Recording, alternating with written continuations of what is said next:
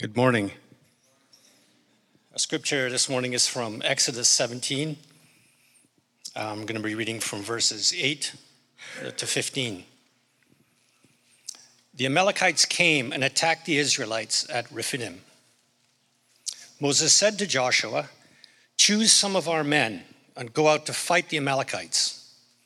Tomorrow I will stand on top of the hill with the staff of God in my hands." So Joshua fought the Amalekites as Moses had ordered, and Moses, Aaron, and Hur went to the top of the hill. As long as Moses held up his hands, the Israelites were winning. But whenever he lowered his hands, the Amalekites were winning. When Moses' hands grew tired, they took a stone and put it under him, and he sat on it. Aaron and Hur held his hands up, one on one side, one on the other, so that his hands remained steady till sunset. So Joshua overcame the Amalekite army with the sword. Then the Lord said to Moses, "Write this on a scroll as something to be remembered, and make sure that Joshua hears it, because I will completely blot out the memory of Amalek from under heaven." Moses built an altar and called it, "The Lord is my banner."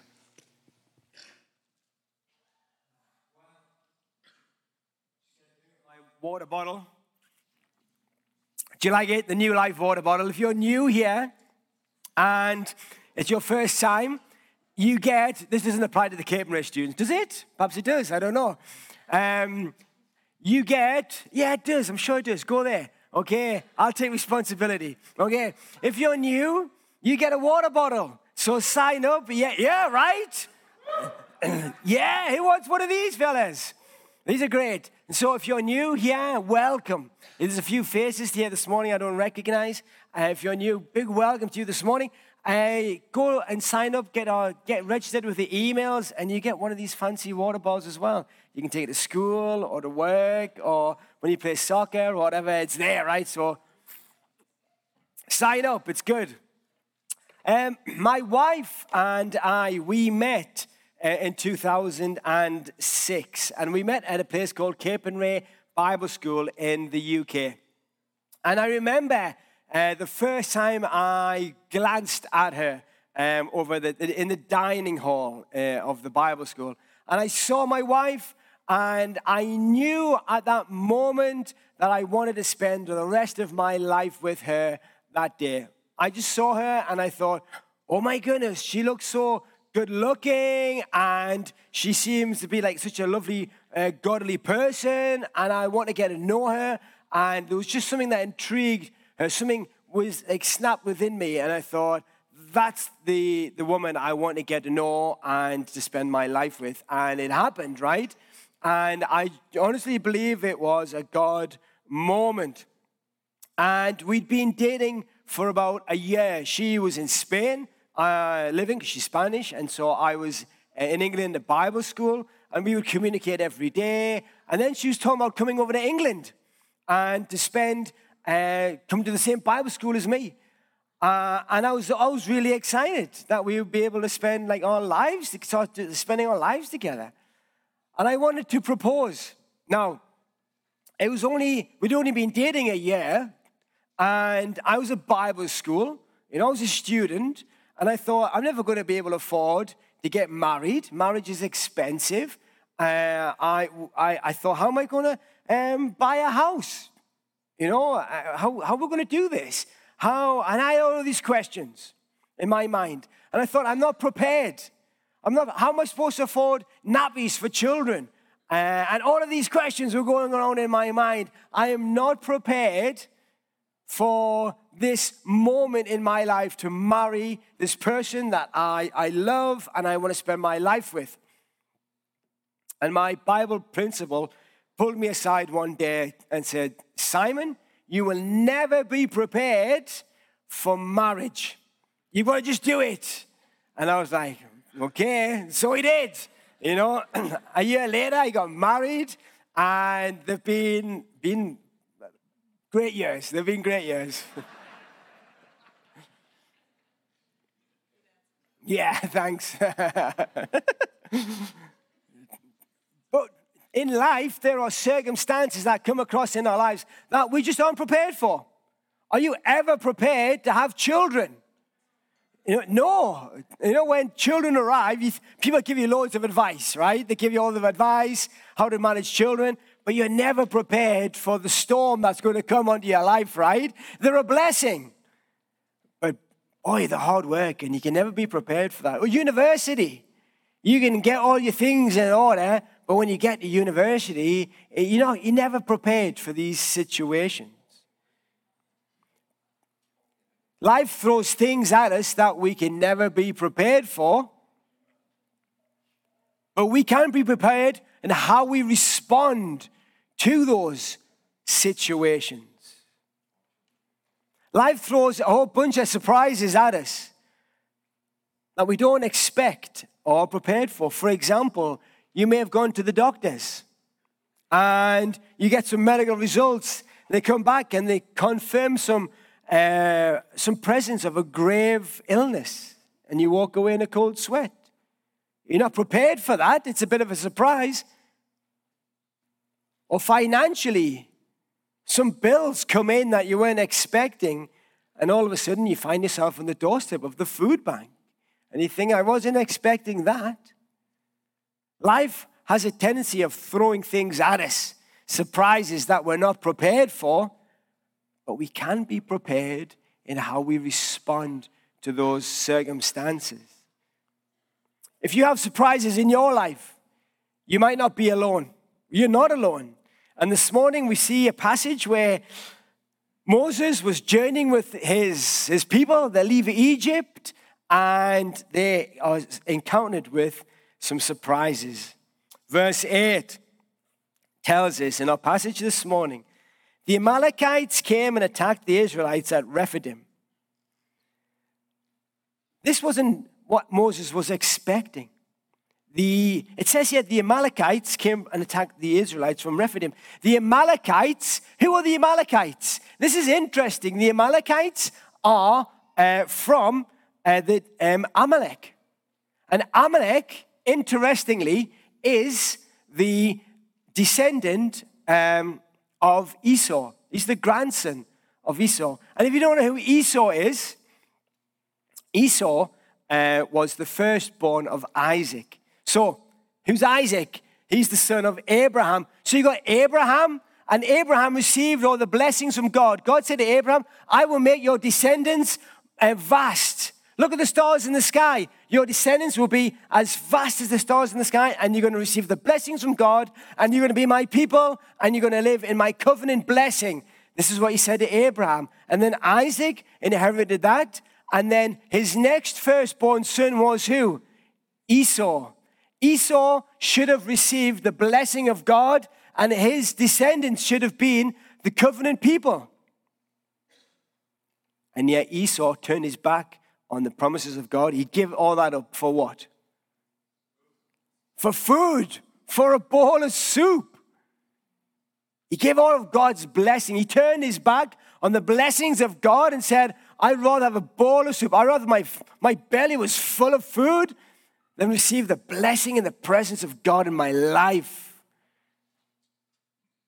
And so I find this interesting how the Amalekites should have been the people of God. They're the ones that should have been in the desert, leaving Egypt, going to the promised land. And yet the Amalekites are the ones who are attacking God's people instead. You got these Amalekites. And I think there's a big lesson. When I read that, because I think, if I'm going to, who are the Amalekites? And so you look into it, right? Never just read something in the Bible and think, I don't know what that means, without looking into it. So when I read that, I thought, hey, there's a big lesson for us today in our lives. It's a big warning today that we should be following and seeking God's blessing in our lives today. If you do not know Jesus Christ as your Lord and Savior, accept him today, and you will not be disappointed. We have a big cross on our stage, and we have that because it symbolizes one of the most foundational things in humanity, that Jesus Christ died. And he died because he took all of our sins upon himself so that we get to have that relationship with God once again. That is a blessing. And if you want a relationship with God again, put your trust in Jesus. If you do not know Jesus, put your trust in him today. And if you put your trust in him today, you're going to get full access into heaven. When you die, you're going to get access to heaven. But that's when you have the gospel. That's when you have the blessing that we receive in Jesus. The other half of the blessing is that Christ lives in us. So, if you do know Jesus as your Lord and his Savior, and you do have Jesus Christ living in you, do not take that for granted. Make sure that you spend time with him. What is God doing in your life today? Don't turn our backs on the blessings that God gives us, eternity and life in Christ. I read that, the Amalekites, and I was challenged. Never take a day for granted in my relationship with God. So the Amalekites aren't the people of God anymore. They're a warring nation. Literally, these people going around the desert area, and they just wanted to go and kill, and they want to go and steal, and they're going to rob everybody, and that's what they're doing. The Amalekites are coming. It was a curse. In Israel, if you wanted to curse somebody, you'd say, oh, you're the son of Amalek. It's a curse. And so these people are coming. Moses one day looks through the window of his tent and sees this big dust of cloud, coming in the distance. And he's thinking, oh my goodness, what is going on here? And I imagine Moses had a bit of a rough journey. So he's in Egypt with all the people. For those of you who haven't been following the series, Moses is being commissioned by God to take the people out of Egypt into the promised land. And so that's where we are. That's where the people were, the top of Egypt there, in the area of Goshen. And so Moses has a year of difficulty, and he takes the people out of Egypt. And then they go to the Red Sea, which is just over here, the crossing. Just here. Yeah, there we go. Thank you. And so Moses takes the people to the Red Sea, and they get to the Red Sea, and there's like a dead end. There's a sea in front of them, and they've got the Egyptians on the other side, and Moses is like, oh my goodness, what am I going to do? And he prays to God. And everybody's complaining, Moses, you've sent us in the desert to die. And he's having a bit of a hard time, this guy, Moses. And God opens up the waters, and they pass through, and then the people get to this point. And everyone starts complaining. They're saying, we're in the Marah, and there's no water. Moses, where's all the water? And Moses is like, oh, man, again? Okay, God, where's the water? God provides water. And then they continue on the journey to the promised land, and they get to this point here in the desert area of sin. And everyone's like, Moses, there's no food. Where's the food? What does God do? And this is what we looked at last week. God provided manna and quail. Bread and it's like chicken sandwiches, it's awesome. And so they have the food in the desert, and then here's Moses here in the point. The Amalekites attack the Israelites at Rephidim. That's where they are. And then people are coming to Moses saying, do you realize there's all these murderers coming towards us? And Moses is like, God, I can only handle one problem a week, give me a break. What does Moses do? These people are ready to fight. How does Moses respond? The first thing Moses does is he prays. He prays to God. Verse 9 and 10.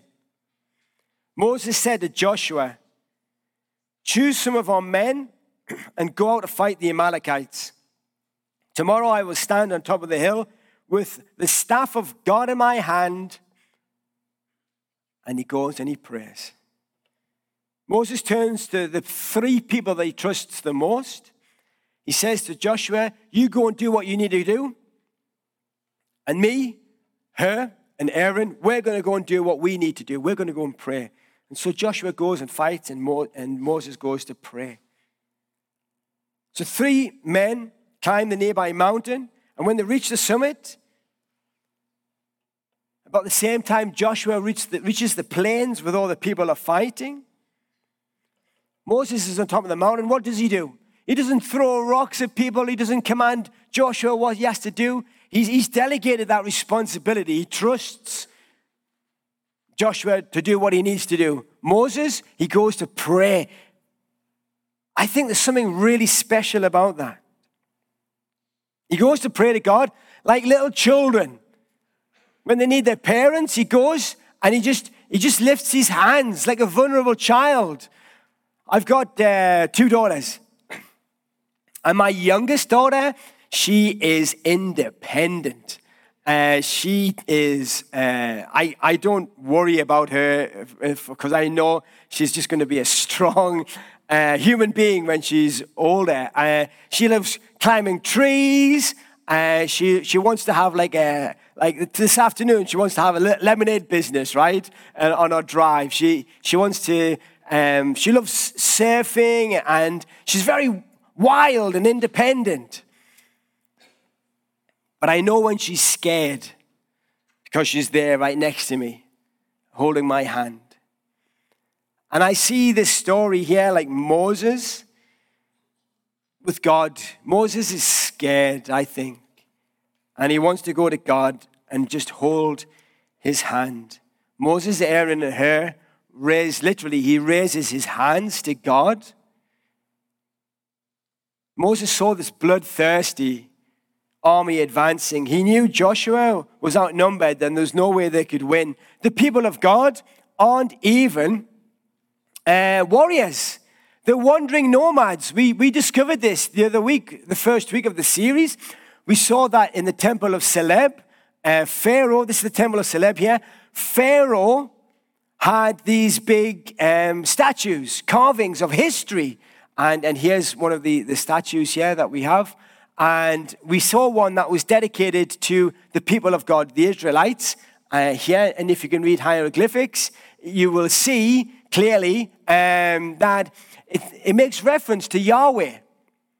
Yahweh, to the wandering nomads. That's what it says in hieroglyphics. So we know that these people are wandering nomads, the shepherds. They were slaves just 2 months ago. They're not warriors. They don't have weapons and abilities to fight. How are they going to fight against the Amalekites? Moses goes and he prays. And the thing I love about prayer, the thing I love about when we seek God intimately, we want to have a relationship with God. James 4:8 tells us that if we draw near to God, he will draw near to us. God is always there in our lives. He's always there. But when we draw near to God, he draws near to us. I love it when James says in chapter 4, verse 8. Let's go back a verse. Submit yourselves then to God. Resist the devil and he will flee from you. Come near to God and he will come near to you. Wash your hands, you sinners, and purify your hearts, you double-minded. Grieve and mourn and wail. Change your laughter to mourning. Humble yourselves before the Lord and he will lift you up. James is saying, when we are sorry for our sins, when we are literally grieving because of we've turned our back on God, and we come to God and we want that intimate time, we want that presence with God, then God will come to us. What is God doing in your life right now? Are you spending that intimacy with God when it's just you and him and God is working in your lives? When we're coming to God with clean hands and pure hearts? Are we seeking that purity in our lives when we just want to be in the presence of God, just us and him like children, and just experience God in wonderful ways? And when we do, we see amazing things happen. Chrysostom, an old theologian, says, the potency of prayer has subdued the strength of fire. It has bridled the rage of lions. It has hushed anarchy to rest, extinguished wars, appeased the elements, expelled demons, burst the chains of death, assuaged diseases, dispelled frauds, rescued cities from destruction, stayed the sun in its course, and arrested the progress of a thunderbolt. Prayer is the root, the fountain, and the mother of 1,000 blessings. And I agree with him. How can you disagree? And yet, why do we find it so hard to pray? Meeting with God in prayer is powerful. I can testify how God has met some of my prayer needs when I thought the end was impossible. Prayer can handle any kind of difficulty, dilemma, or discouragement. I've seen it restore broken or even breaking marriages. I've seen God meet financial needs through prayer. I've seen people healed in prayer. I've seen prayer bring peace which transcends all human understanding.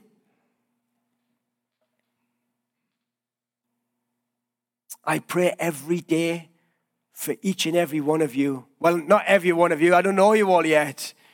But I'm trying. My list is growing. I pray every day for my football team, the Steelheads. Steelheads!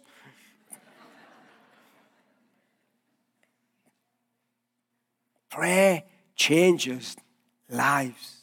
So Moses, what's the first thing he does when difficulty happens, when a surprise comes along? He goes and he prays. The second thing, interestingly, is that I believe Moses trusts in God. Verse 4 tells us, verse 9. Moses said to Joshua, come, choose some of your men and go and fight the Amalekites. Tomorrow I will stand on top of the hill with the staff of my God in my hands. The staff for a shepherd, Moses was a shepherd for 40 years. The staff was his protection. It was his livelihood. It was his everything. For a shepherd to have a staff, it was to protect him from wild beasts. It was to protect his animals. And yet when Moses met with God at the burning bush, in Exodus 4 verse 2, it says, the Lord said to him, what's in your hand, Moses? A staff, he replied. He says, give it to me, put it down. That staff was his livelihood, was everything to Moses. And Moses gave it to God. And God, what does he do? He gives it back to Moses, but it's no longer his staff. It's the staff of God. Do we trust in God in our own lives? What are we holding on to that we need to give over to God? But you know what? God gives it back and says, hey, use that in my service for you. Moses prayed. Moses trusted in God. And he had to. I explained some of those situations. I don't think I can handle one of them. He handled so much.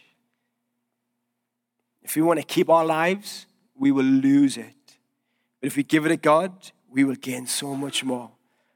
But I also think our position in life makes a big difference. Verse 11. As long as Moses held his hands, the Israelites were winning. But whenever he lowered his hands, the Amalekites were winning. When Moses grew tired, his hands grew tired, his friends helped him. Our position makes a huge difference. I've always wondered why Moses held his hands in the air. Does he have the power to change the battle? No, I don't think his hands make any difference at all. But his attitude does. I think there's a direct correlation between Moses meeting with God and the outcome. The position of his hands, I don't think makes any difference. But his heart and his attitude does. On so many levels, the tide of our life's battles and the battles of the church and our circumstances hinges on the location of our hands spiritually.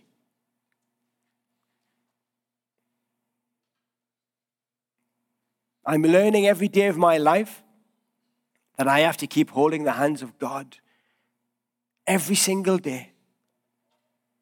I've learned the hard way that when my hands are raised and when I'm praying fervently and worshiping expectantly, when my hands, my heart are raised, believing that God loves me and cares about my troubles and wants nothing more to help me, I've learned that in those times of fervent prayer, that there's a richness in my relationship with God.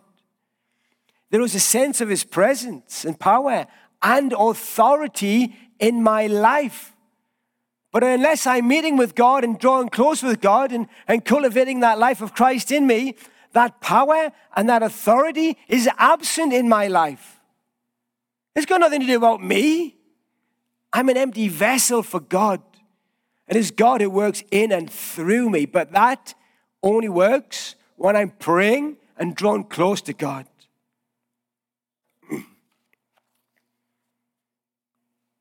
I could testify about my own nightmare scenarios. And prayer showed me a way when there was no other way.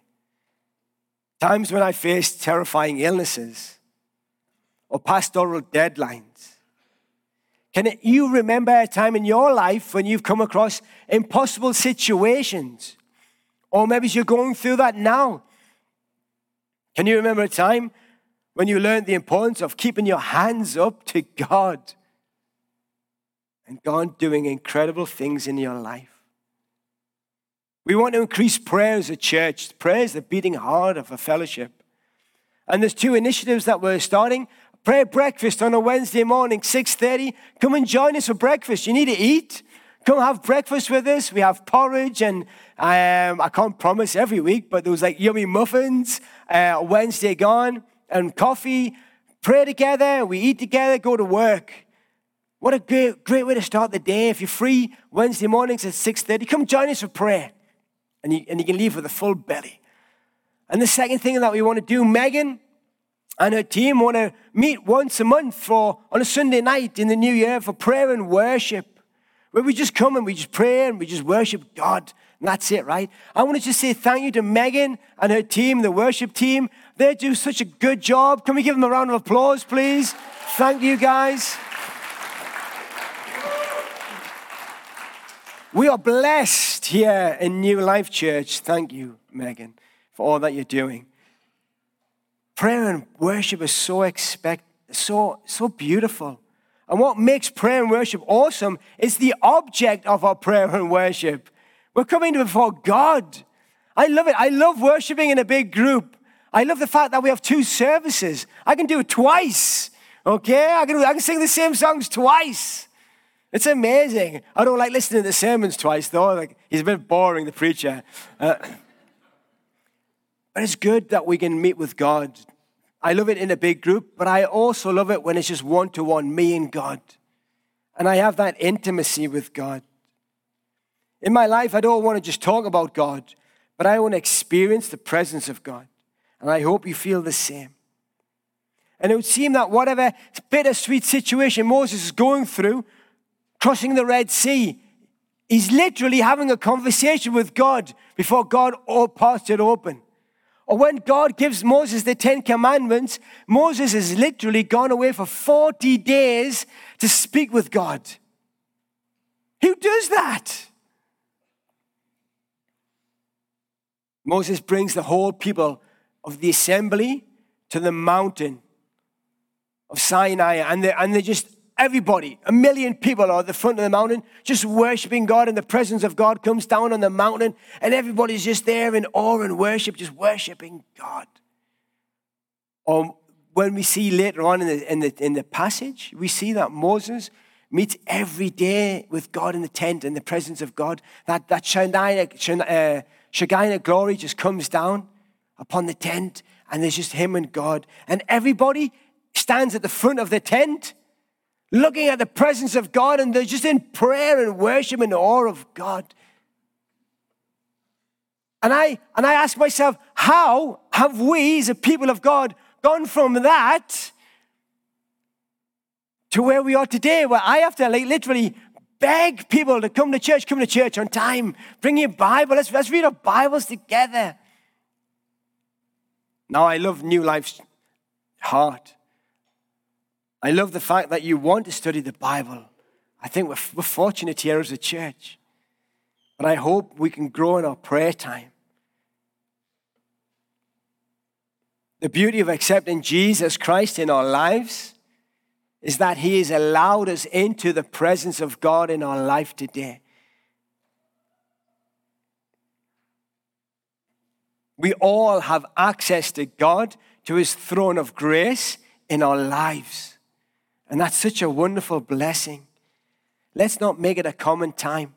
Let's not make it a burden. God doesn't beg us to spend time in his presence.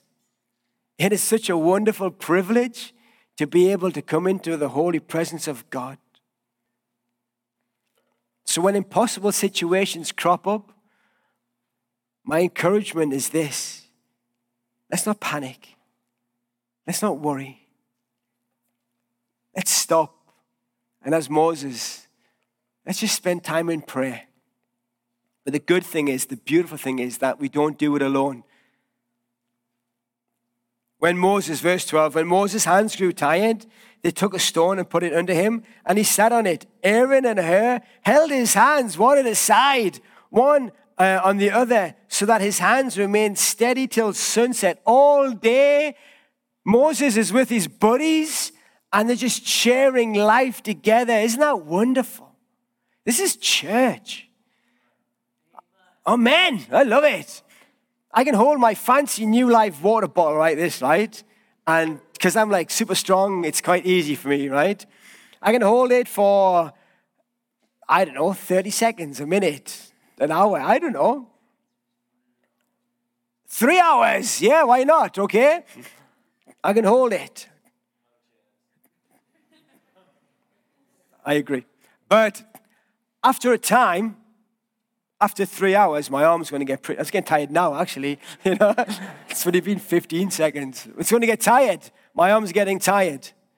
3 hours, my arm's going to get numb. After a day, it's going to get pretty heavy. I'm going to be in agony holding this water bottle. I can't do it. And it's the same with our burdens. If we're carrying our burdens by ourselves, you can manage for a time. It's going to get heavier and heavier, and it's going to weigh you down. And this is church. Moses didn't do it alone. He went up there with Hur and Aaron. Church is a family where we can carry burdens together. We can pray with each other. We're a community. I love New Life Church. We do so much life together. We're able to have men's afternoons and women's retreats, and we have like hog roast meals, and it's beautiful. Worship sessions.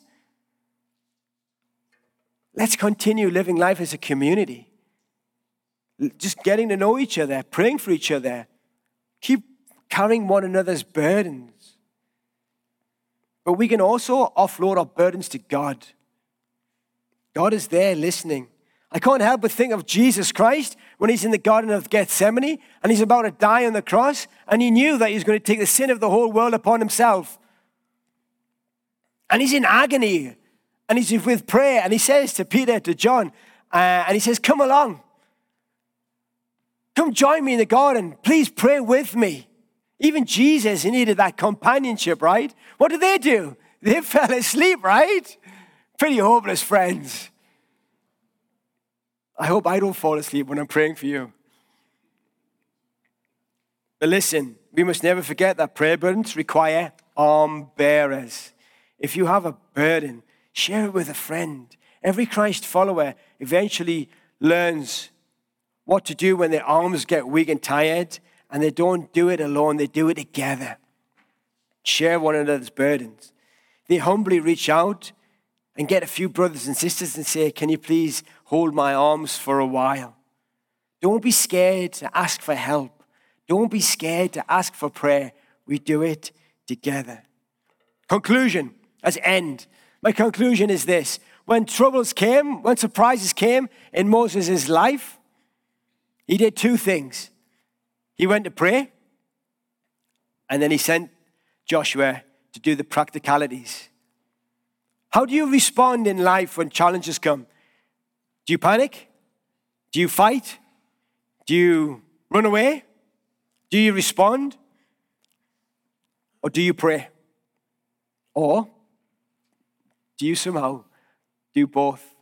Understanding that we have friends and family in the church who can carry our burdens together. Let us pray. Heavenly Father, we thank you, Lord, that when we approach you, when we come draw near to you, Lord, with clean hands and pure hearts, when we seek you with all of our heart, Lord, you are there and you draw close to us. And that you're never far away from us, Lord. I thank you that we can always approach you when surprises in life come along. When trouble comes, you are there. And I pray, Lord, Heavenly Father, that we continue just to have that knee-jerk reaction of coming to you first and foremost when problems do come.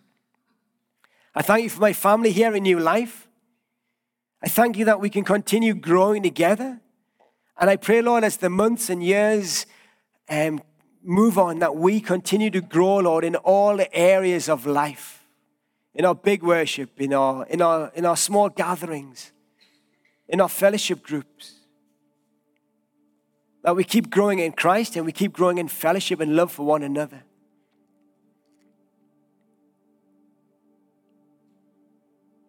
We love you, Lord, so much.